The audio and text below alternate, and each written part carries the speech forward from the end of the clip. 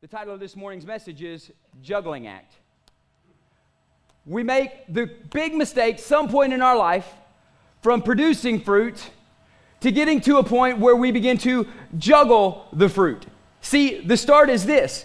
You start producing fruit in the power of God that made it bud, the power of God that caused it to grow, and the power of God that made it glorious. But at some point in the process, we get to a point where we quit producing and we start juggling and we start thinking, how do I maintain what God has started through me? If He started it, it's His job to sustain it.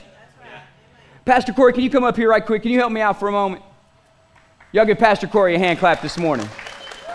Yeah, leave that apple there. You can use these apples up here. Now I want to show you guys what happens a lot of time in a believer's life. And Pastor Corey, if you can come stand right here. Pastor Corey has the unique skill of being able to juggle. Now, Pastor Corey, you have produced some amazing fruit. That's a good-looking fruit right there. That's a good fruit. That looks good. That looks good enough to eat. But I don't need you to eat it, okay? The purpose of fruit is not for you to eat. The purpose of fruit is for you to produce it for the nourishment of others. A tree doesn't eat its own apple, right? Yeah. Okay. A lot of believers, you're producing something and you're eating your own production. Right. What you produce is not for you to eat. A tree doesn't eat its own apple. The purpose of the apple is to duplicate what it came from, and that's the tree. The purpose of your fruit is not to nourish you, it's to duplicate who you came from, and that's Jesus Christ. Amen? So, Pastor Corey, can you name that fruit? Let's just call that your prayer life. Okay. Your prayer life is producing some awesome fruit. Okay. That's awesome. Start juggling your prayer life. See, it's not hard when it's just your prayer life. But Corey, in your prayer life, God has given you some amazing anointed words. Ooh, all right. So now that you got prayer and anointed words, come on now. Corey Hankins in the house. Juggling prayer, juggling anointed words. But Pastor Corey, in your prayer and in your word, God started giving you a gift of laying your hands on the sick and watching them recover. Come on now. He's doing good. He's doing awesome. Pastor Corey, in your prayer life, God's given you amazing words and also a gift of producing miracle signs and wonders. But now He's also given you another gift. He's given you an amazing gift of words of wisdom and words of knowledge that you got to incorporate in it. Get it going, baby. Come on.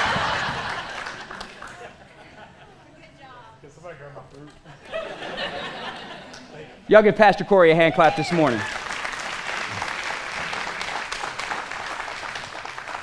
Does that look like some of your lives as believers? You get planted in the house of God. You get plugged into the church. And before you know it, the church has asked you to be a greeter. And then because you're greeting good, they ask you to do this. And then because you're doing this good, they ask you to do something else. And before you know it, you got 5 different things going on and you're producing some kind of fruit in your life and you just can't seem to handle it all. The problem is we got too many believers juggling fruit instead of producing fruit. And if God is the one who started it in your life, it will be God the one who is responsible to sustain it in your life. So if He brings another gift or another fruit into your life, it is not your job to figure out how to juggle it. Yeah. It is your job to say, Father, I'm producing some fruit here that's more than I feel I can handle. And how do I produce fruit, according to your word in John 16, that will remain in my life without juggling it? Because you start juggling enough stuff and eventually it all falls because you got to put more faith in His producing power and His choosing power than your producing power. We as believers, if we do not get this concept down, we're going to miss it. How does this happen, though? There's a switch, I said. There's something happens when you're going along great in your Christian walk one day, and you're producing a lot of fruit, but then it turns over, and one day you wake up, it's like, dang, I'm tired. Dang, I'm exhausted. Man, I don't want to do this stuff anymore. The church just wants to see what all they can get from me. God, I don't know how much more you want from me. Right? Anybody ever been there? You ain't got to raise your hands. But I'm telling you, there's something that happens in your spiritual walk that causes this to occur. And here it is, and you need to write this down, or you need to screenshot the screen up here. How does this happen? This occurs when the essential component of relationship or intimacy is replaced by knowledge and ability. Juggling occurs when the essential component of relationship and intimacy is replaced by knowledge and abilities. And here's the way we fall into in the church. We have this great relationship with God when we start. We find a place to get planted. We're on fire for Jesus, and it's all about being there in worship. It's all about, oh God, I heard you speak to me in the midst of the message today. And it's all about relationship. It's all about intimacy. And you're so in love with Jesus, but something happens where it moves from the heart to the head, and it becomes knowledge and abilities rather than relationship and intimacy. This doesn't just happen in your Christian walk, and I'll prove it. Many of you, after your first 3 or 4 years of marriage, hit this point. And you start working on your marriage through knowledge and ability, not relationship and intimacy. If you've been married for over 20 years, you know what I'm talking about. If you've been married for over 10 years, you know what I'm talking about. And there's always got to be this resetting place that happens in your life. You've got to always bring it back to relationship and intimacy versus knowledge and ability. See, I have this big fatal flaw in my life. When I find out something that my wife loves, I log it into knowledge and ability rather than let it be produced from relationship and intimacy. If I find out, and I did this when we first started dating, that my wife likes flowers, and she loved to get flowers. The first time we went out on a date, I brought her a flower, and when I asked her out for our first date, I brought her a flower, and I found out she was taken back by the flower. And so I logged that into knowledge and ability and said, check mark. If I want to make her happy, I'll just always bring her flowers. About 9 months into our relationship, she said, you don't really ever have to bring me another flower again the rest of our life. And I said, but honey, I'm doing it because I love you. And you said you loved it. But she saw the switch. She saw I was just doing it out of knowledge and ability, not relationship and intimacy. See, what starts with relationship and intimacy, if you're not careful to cultivate it at the roots, it'll produce fruit of knowledge and ability, and then you're putting more faith in your producing power rather than his choosing power. And so I want to encourage you with your relationship with your kids as well. Your kids are constantly growing and changing. Your young adults over here are constantly growing and changing in the things of God and in the things of the natural world. And if you don't reevaluate your relationship with your kids every 2 years, you're going to end up having a knowledge and abilities relationship where they can cut you off and you can cut them off and have no real relationship of intimacy. And so when they get out of school, they're happy to leave and run away. And you're sitting here wondering, why don't they love me no more? Because they caught on to your game. They caught on to your juggling act. Hey, I'll bring you here and here and here and here to piano recital and to baseball practice and to swimming lessons and to soccer practice and to choir rehearsal and to the movies you want to go to. And your knowledge and your ability of all the stuff you do for them to make them happy begins to get replaced by relationship and intimacy. Therefore, they try to develop a relationship and intimacy with something or someone else. And you wonder where it all went wrong. It's in every aspect of life. Husbands and wives, I'm challenging you to reevaluate your marriage every 2 to 3 years. I used to say every 5 years. I'm challenging you to do it every 2 to 3 years. Because in 3 years, so much of life can happen that you're a completely different person at the end of 3 years. Yeah. I'm telling you. And those of you guys who got some good life experience, you know. You know that in 3 years' time span, people pass away, people go home to be with Jesus, people get married, kids move out the house, kids get broken arms, broken legs, and da-da-da-da. All of life happens, and in 3 years, you look over at this person in your knowledge and your ability and say, who are you? Yeah. See, some of you have never reevaluated your relationship with God since you've been born again. I know this as truth. God never changes. But also the truth is, you always change. So if there's got to be a reevaluation in the relationship with our kids, the relationship with our spouse, there has to be a reevaluation in the relationship with our Father, a relationship of love and a relationship of intimacy, because if the relationship of love and intimacy is not in place, you're going to start doing work through knowledge and abilities, and at the end of your knowledge and abilities, you'll find yourself laid out on the floor, exhausted, wondering why God isn't here for you when He's not the one who moved. See, life can happen in two ways. Life can happen to you, or life can happen through him. Some of y'all need to write that down. Life can happen to you. Everybody always has life happening to them. But when you're a believer planted in his house, life begins to start happening through him. That means he starts controlling your circumstances rather than letting the circumstances of life control you. He starts giving you the power over the trials and the tribulations to make you the overcomer, the more than a conqueror, the one planted in the house of the Lord that will flourish in the course of their God, rather than let the droughts of life suck you dry and find yourself withered up at the end of your own personal vine at the end of the day and saying, God, I can't do it anymore.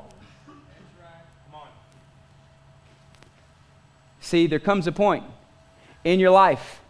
How does this happen? It occurs when the essential component of relationship is intimacy is replaced by knowledge and ability. And I want to encourage you in this. I said it last week and I'll say it again this week. You will not always be the gifting or the talent or the career person that you are today, but you will always be a son or a daughter in the kingdom of God. So God is not worried about how much you can produce, how much you can juggle, how much you can maintain. He's concerned with your relationship with him. And I believe the better you deal with your relationship with him here on earth, the greater the greater you're going to experience heaven when you get there. Because it's not all going to be brand new. You're going to be like, yeah, we had this on earth and now I still get it in heaven. Right? I believe God wants that in your life. And so I'm going to encourage you, you will not always be the person you are today, but you will always be, if you're born again, a son and a daughter in the kingdom of God. So we must put supreme value on our relationship as sons and our relationship as daughters over any gifting, over any talent, over any word of wisdom, over any word of knowledge, over what so-and-so said about you, over what so-and-so didn't say about you. You are a son, you are a daughter in the kingdom of God, and we must put supreme value on that you are loved already, just like you are right where you're at. Come on. Now, give God some praise in the house today. And now everyone in the worship center, you got an apple. Everybody hold up your apple. It's a good looking apple, isn't it? It is a pretty apple. But I want to ask you, are you producing fruit? Are you producing fruit? Or are you juggling fruit? This apple for you can put your hands down, sorry about that. Or you can hold them up the rest of the service. This apple for you represents the fruit you will produce this week. Before this service is done, I want you to name your fruit. This is a prayer for somebody else. This is a word of encouragement that I'm going to give a coworker. This is you begin to name it. This is a hug that I'm going to give my neighbor who's elderly who can't get out of the house. This is a meal that I'm going to bring to somebody who I know is shut in right now. This is some act of love from the Father that he's put in your heart that you are going to go and do for somebody this week.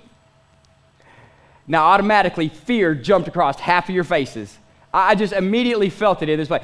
Fear jumped across half your face. You're like, oh! This apple no longer became an apple. It became a mountain. This apple no longer was something pleasant and delightful to you. This apple now became a source of anxiety for some of you. What are they going to think when I walk up to my coworker on Monday and I put this apple on their desk and say, I want you to have this apple because it represents every time you see it, I'm praying for you. Some of y'all are freaking out at the thought of that. You're sitting here thinking, oh my goodness. But I thought we were supposed to produce fruit. I thought as a believer, this is what we're supposed to do. Because see, when an apple falls from a tree and hits the ground, the apple that fell from the tree was not for the tree's nourishment. It was to duplicate the tree that it fell from. And on any given apple, there's usually between, I'll say 6 to 10 apple seeds, usually between 7 and 8. And so every apple that falls from a tree has the potential to produce 7 to 8 apple trees. And every tree that produces apples, I don't know how many hundreds it can produce in a year, but there's 600 apples in this sanctuary. So now that we'll just say 6 apples, or 6 seeds in this apples, at 600 apples, we now have 3,600 potential trees here at the minimum. And if every tree, let's just say, produces 10,000 apples in a given summer and lives for 20 years, how much fruit can be produced by the tree? So my question to you in this is, as you're producing fruit, what are you going to do? Who is it for? So the minute I mentioned this, some of you started juggling every reason why you couldn't. What are they going to think? Our boss doesn't like it when we pray for people. Our boss or whatever, or my family's lost and they don't know Christ. What are they going to think when I bring them an apple? Gee, Pastor, couldn't you give me a $100 bill to give them or something? Because you would have talked your way out of giving them a $100 bill. Yeah, right. I could have said, I got $1 million check for each of you to go give somebody, and you would have talked yourself out of a reason for giving $1 million check to somebody. So I went with 63-cent apples. Amen. I still believe you're good soil. Amen. I just didn't have the $1 million to give every one of you yet. So in this, where does the juggling manifest? Where does the juggling come from? What causes this? And so in this, what causes juggling? For many believers, it's this. It's simply the word fear. Fear in many believers' life causes the juggling. And believers never give themselves a chance to even fail because fear never lets them try. See, I'm not even talking about your success at the moment. I believe you will be successful in your bearing of fruit as you leave and go out this week. But I'm telling you, many of you never even give yourself a chance to fail, much less succeed, because fear never lets you step out and try. And I'm telling you, I love that song we sang this morning. We are no longer a slave to fear. He split the sea and cut it wide open, and he could walk right through it so we could go bring an apple and put it on somebody's desk, because God did not give you a spirit of fear. He gave you something great to produce fruit with. I love what Franklin Roosevelt said. We said, for we have nothing to fear but fear itself. I love greater what the Apostle Paul wrote to Timothy. In Timothy 1:7, he said, for God gave us not a spirit of fear, but of power. Everybody say power. And love. Everybody say love. And everybody say self-control. In other words, that verse means God did not give us a spirit of fear, but of a powerful spirit operated by love and self-control. Amen. So that means two things. He gave you a powerful spirit, one that's more powerful than the fear you're thinking of. And number two is this. If you'll love Him and begin to live in that relationship and intimacy and love with Him, He'll help you overcome and not just control the fear, but remove the fear. He did not give you a spirit of fear, but a powerful spirit of love and of self-discipline. Now, I find this very awesome that the Bible says in Galatians chapter 5, verse 22, that the fruit of the Spirit is love on the one bookend and self-control or self-discipline on the other bookend. Amen. Come on. And the Bible says that Paul wrote to Timothy and said, God did not give you a spirit of fear, but a powerful spirit of love and of self-control. God's given you a spirit bookended with all the fruit in the middle of love and self-discipline in your life. Amen. Amen. So you already have it within you to overcome the fear that's facing you. Ooh, come on. That's a good word. You already have it within you to overcome the fear that's facing you. That's right. And I'm amazed at how much fear this little apple has caused some of you. Because this is the first time you're ever going to have to go public with your faith. Some of you. This is the first time you're ever going to go public with your faith. As you leave it on the restaurant that you're leaving from lunch, and you tell your waitress, I'm leaving you this apple as a representation that I'm praying for you and that I love you. And you can eat it, you can do whatever you want to with it, but I'm giving this to you as an expression of my love and my faith in my God for you and what He's going to do in your life.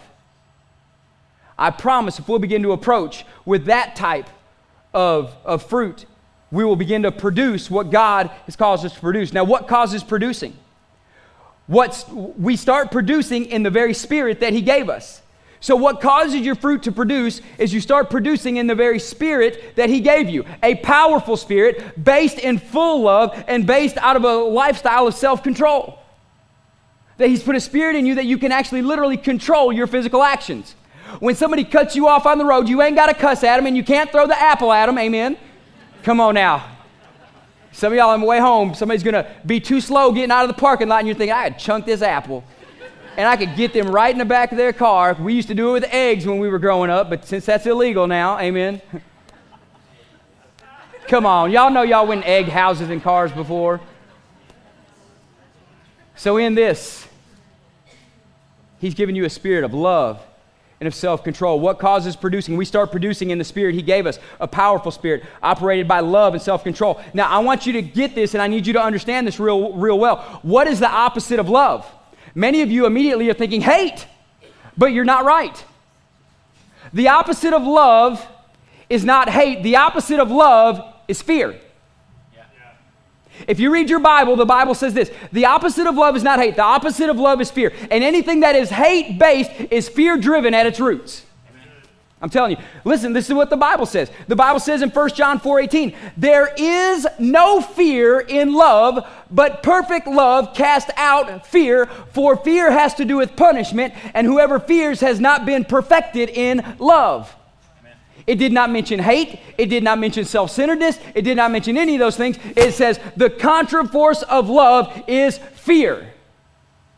So in the kingdom of God, you are either operated by the force of heaven, which is love, or the force of the dark world, Satan and all the things, which is fear. How did the Satan in the Garden of Eden get Adam and Eve to overtake or to submit to them? He didn't do it by causing them to hate God. He talked to them in a way that they had an ungodly fear of. Did God really say? Well, maybe God didn't really say. Well, did God really say if you eat of it, you would die? Adam and Eve on the other side. Surely not. They caused them to question. They caused a fear, a lack of trust. When God said, I love you with an everlasting love. I love you with power and might. And so I want to encourage you in this. The opposite of love is not hate. The opposite of love is fear. And listen to this. What is the opposite of faith? Many people will say the opposite of faith is fear. And I'll say the opposite of faith is not fear. The opposite of faith is sight. The opposite of faith is sight. The Bible says we walk by faith and not by sight. Now, fear is attacking your intimacy, your love relationship that you have with the Father. Sight is causing you to disbelieve all the things that God says, I'll do the impossible on. Yeah. Come on now, that's good. Yeah. See, your sight on what you see is causing you to question, can God still really do the impossible? Can God still really do the impossible? Because I see all this stuff. And I see all these problems in the world. Did you understand what you're saying? I see it all. I see it all. I see it all. So the opposite of faith is sight. I want you to begin to understand that there are people in this world who need this piece of fruit that you have in your hand. It's a 63-cent apple. But more than a 63-cent apple, it's a seed of love and of faith that you're planting into somebody's life.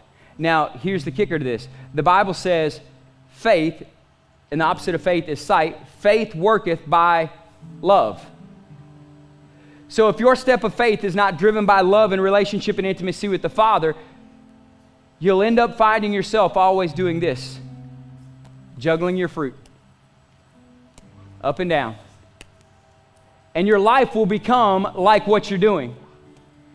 You know, Mitch, has your life ever felt like this? Up and down, up and down, up and down, up and down. Good day, bad day. Good moment, bad moment. Good day at work, bad day at work. Good life with your spouse, bad life. Good moment, bad moment with your kids. Why? Your life is duplicating what you're doing with your fruit. The results you see in your life probably have a lot to do with the fruit that you're producing. So my question for you this morning is this. For us to produce much fruit, we have to get planted in His choosing power and not our producing power. But the one question I have for you as I close this morning is simply this.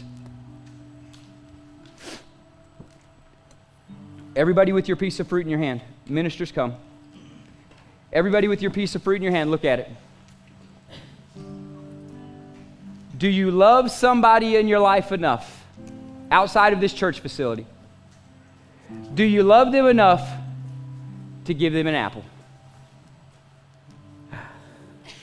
Your step of faith this week could not be more simple. Your step of faith this week could not be more life-changing for somebody else. Because I have an awesome friend in the congregation today. Her name is Dahlia. She's right up here on the front row. And met her a few weeks ago when Starbucks opened here in town. And Dahlia, if a believer came into Starbucks today and said, Dahlia, I'm giving you this apple. And this apple represents, I'm going to pray for you every day. I'm going to keep you in mind. I just want you to know that you're thought of and you're loved and you're prayed for today. Would that kind of change your day? Yeah. And I say it all the time, waiters and waitresses, Jeff, hate this day, Sunday, more than any other day of the week, because church crowd. They sit in church all morning, but they gripe the most, they tip the least. Come on, man, we're better than this. We are so much better than this. So give them a big tip, but give them an apple. Give them a big tip, but give them an apple. But Pastor Jeff, tell them why you got them an apple. Because they're thought about, they're loved. So this week, this apple is going to sit wherever you leave it. And if you leave it sit on the dashboard of your car till day number 6 and got to get rid of it Saturday before you come to church on Sunday morning, here's the profound thing. Somebody's fruit that they're supposed to be producing because of your seeds in this apple is already 6 days behind. See, it's not about you. It's never been about the fruit that you produce is for you. The fruit that you produce is always for somebody else. The tree doesn't need the nourishment from its own fruit. It gets all its nourishment from where it's rooted. So if you need the Lord Jesus Christ this morning, I want you to come get this apple. And I want to give you this apple if you need to be born again. And I want to pray with you a prayer that says, hey, Jesus loves you so much, he gave you a lot more than an apple. He gave you himself. And I want to pray with you here in just the next few minutes. For the rest of you in the house this morning, I want you to do one thing. I want you to name this apple. Who's it going to? Before you leave here today, put a name on it. You know, I'm not saying you got to get a Sharpie, but I'm saying this apple is going to my grandmother. Because she's a shut-in and she hasn't been out in a while. And honestly, I hadn't been a good grandson or daughter and been and visited them in a while. So I'm going to go and spend special time and be intentional. And I'm just going to plant a seed in her life that I love her. I want you to name it, who it's going to, and put a name on it of what you're going to do with it. So this is going to Sister So-and-so, Grandma B, whoever, Uncle J, whoever it is. And I'm going to go spend 30 minutes with them. I'm going to bring them a dinner, and an apple is going to be on it. I'm going to do this. I'm going to go pray with them, especially in their life. So your altar call, everybody at the altar call has something to do. This is the start of your fruit-bearing process. This is the start of what God wants you to do every single day of your life. Not because you're trying to juggle it and make it happen and see how many people you can reach and see how many people we can get born again and see how many evangelists we can create in the church and see how much stuff we can get doing for the kingdom of God. No, it's to produce fruit that remains. It's simply to produce fruit that remains. Stand with me this morning. If you need to know Jesus Christ as your Lord and Savior, I want you to come right now and pray with one of these ministers that's here. This morning, if you need anything of prayer in your life, maybe you're battling fear, I want you to come and we want to pray for you and you'll be released from the spirit of fear. If you need any prayer for anything, come and pray on your own or pray for one of us. Those of you who are doing great in the house and you've already got your issues settled and you're good, I want you to begin to name your fruit, who it's for, and what you're going to do. And if God's calling you to come and get planted right here at TWBC, I want you to come and join the church this morning. Church, we're going to get this thing started in about 3 seconds. So you ready? Get to praying. Get to start producing fruit. Come and get born again. The communion table of God is open. Here we go in 3, 2, 1. Won't you come and let's pray together this morning.